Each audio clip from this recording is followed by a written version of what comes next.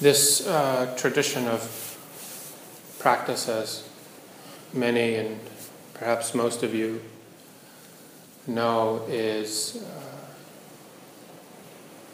Vipassana, or in the Sanskrit Vipassana meditation, which is mindfulness meditation, the more secular and widely used term. You can this word is everywhere. There was a weather reporter yesterday on the news that was encouraging people to drive mindfully this morning.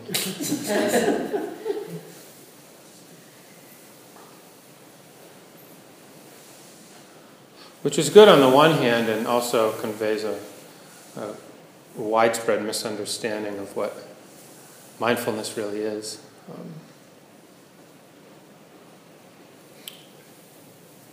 This word Vipassana translates as insight, so pointing to the possibility of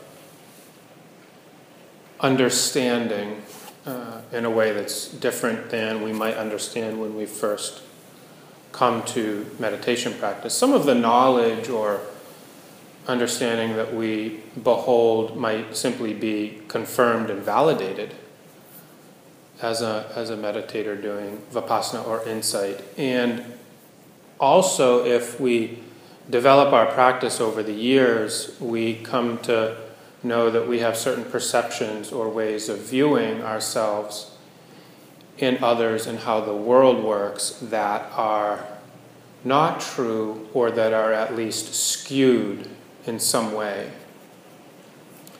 In the way the tradition encourages us to engage this idea of true or real, or not true, not real, or skewed, is through our ongoing ability to discern how we cause suffering for ourselves, or how our thoughts, actions, behaviors might lend to suffering in our relationships or in our communities. And suffering is a common translation of the word dukkha, which is the first noble truth, and it's a decent definition, but we all will have different interpretations of that word suffering. And really, dukkha is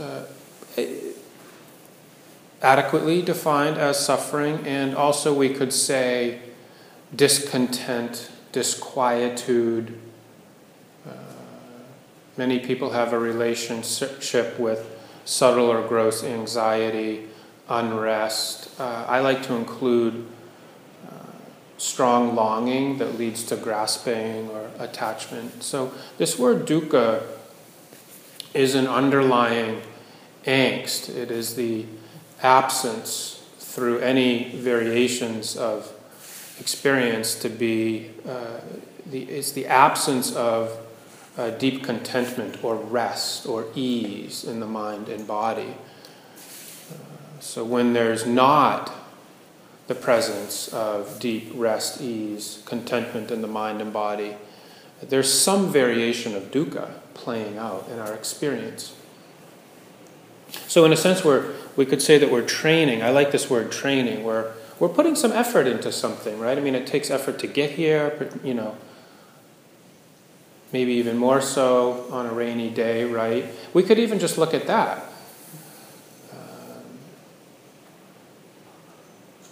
What would keep us home? Would it be comfort? Would it be the to-do list? What do we each individually in our own ways prioritize over deep psychological freedom? How do we individually gauge what's appropriate with all the things we're responsibility for in our lives? How much time we're each going to give to developing this new way of seeing or understanding?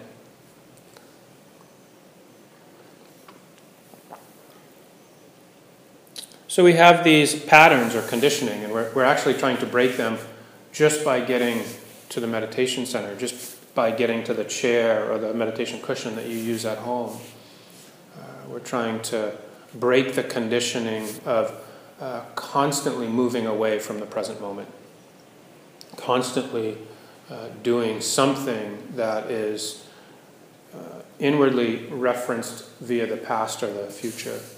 And so we take a simple object like breath, or in this practice, the walking or the movement of the body, and we try to hone our attention. We try to pay attention.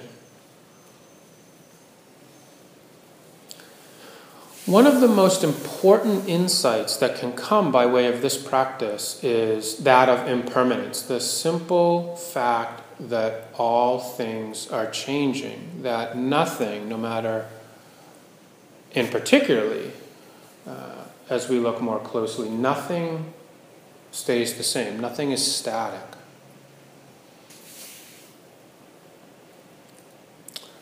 Another important insight is that though our life and our mind can be experienced at particular times as complicated, as difficult, basically what's happening is we're experiencing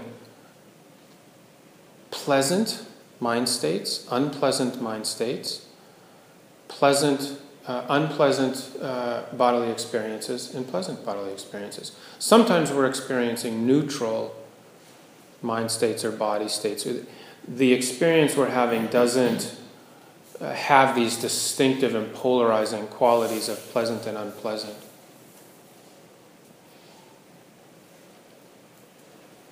We don't tend to argue these teachings. We say, okay, yeah, things change, I get it.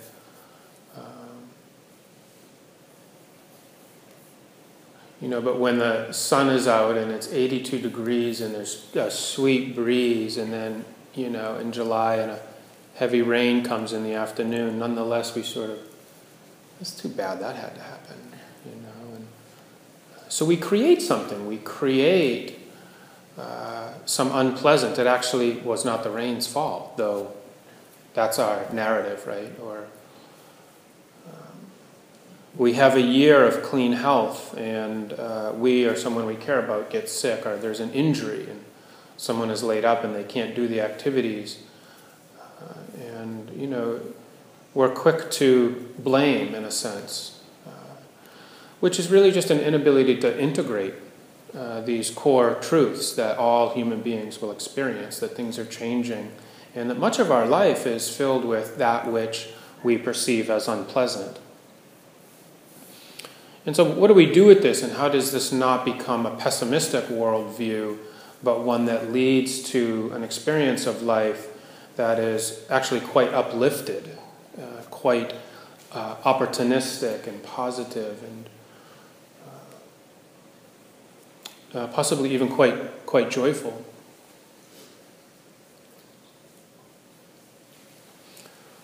What we notice in this practice is that A, we're often resisting change, okay? And B, that when pleasant experiences are arising, when we have the good fortune, we could say, of coming in contact with something that feels good, is preferential, a good meal, a lightness in the body, an absence of pain, particularly if we experience chronic pain, a mind that feels very alert and clear, is not caught up in worry and fear and doubt, hearing soothing music, being told things about ourselves that we want to hear about ourselves. When all of this is happening, the mind clings or grasps.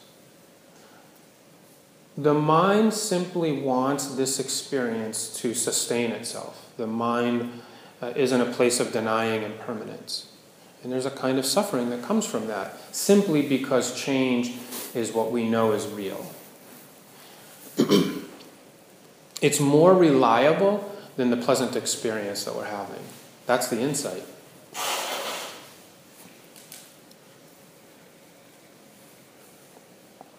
And when unpleasant experiences are happening, we're not experiencing the weather that we want, or it's too cold, or I was upset at the mailman last week. I travel a lot, and I always fill out that little yellow card that says, hold my mail until this date, and then there's a little box, and I can check a box that says, please deliver on the date, or I'll come to the post office and pick it up on the date. And I always check, please deliver on the date when I return. And I live in Gloucester, and for 7 years of traveling, every month or 2 months, and I kept track. My mail has been delivered on the return date twice. So before I even get home from my trips, I'm always a little frustrated at the mailman.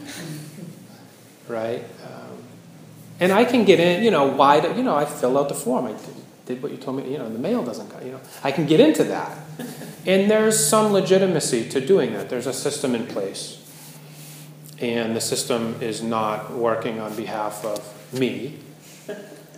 And I get very interested, sort of intellectually, like, I wonder what's actually going on. Maybe I'll go talk to the people at the post office and let them know that this is not working for me, and there's got to be a better way of doing it. The point is I'm suffering from, it's like things aren't working the way I want them to work. So when we're having an unpleasant experience, a pain in the body, we're hearing music that we don't like, we order a meal, it's not quite what we thought, there's aversion, there's resistance, there's an inability to meet the present moment experience with total equanimity in the mind, right? And there's some kind of suffering that comes from that.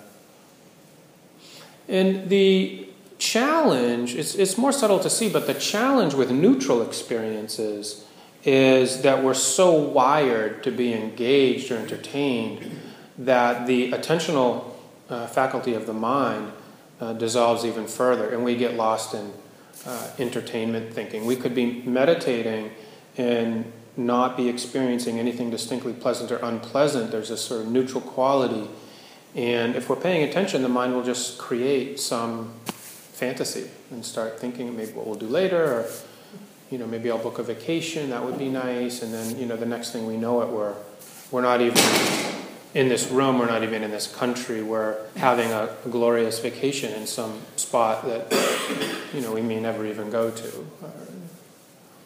Or we start thinking about food, or the mind really just needs to latch on to something. It needs to, there's some kind of activity. One teacher says that when we're having a neutral experience, we get caught up in deluded distraction. We're deluded by way of thinking that if we think more, we'll actually feel better. We need more substance, in a sense. We're a culture of substance, which is really interesting because we come to meditation despite our personal narrative and what our respective goals are, but most of us want some quiet, we want some slow, we want some stillness. We might use words like peace. And then we do, in fact, benefit from the practice quite quickly by way of having these moments where we're not caught up in the pushing and pulling of grasping and aversion, and yet we immediately fill that space. We see that the mind, we see the conditioning. We see that the mind is so inclined to fill that empty space, which would otherwise be liberating. It would be the place where we find what the tradition calls freedom.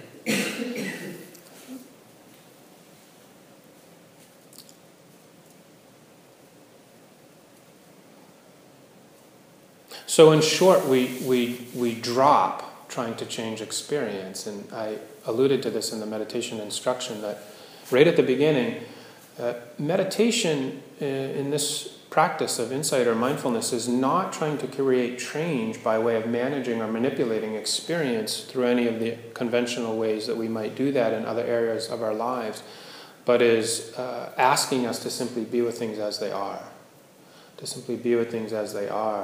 and to allow the underlying conditions that promote dukkha to shift or change or dissolve, to allow the grasping and clinging and manipulating and managing and pushing away to eventually fade away.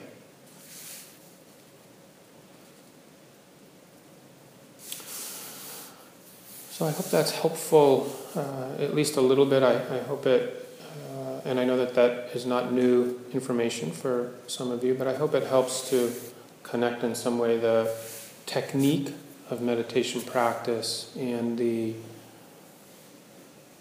teachings themselves. So the teachings are helping us understand both how and why to practice. And then the experience, the meditation practice, is helping us make sense of or understand the teaching. So the instruction is going in two different ways. The meditation is testing the teachings. The teachings are helping us integrate the experience of the meditation practice.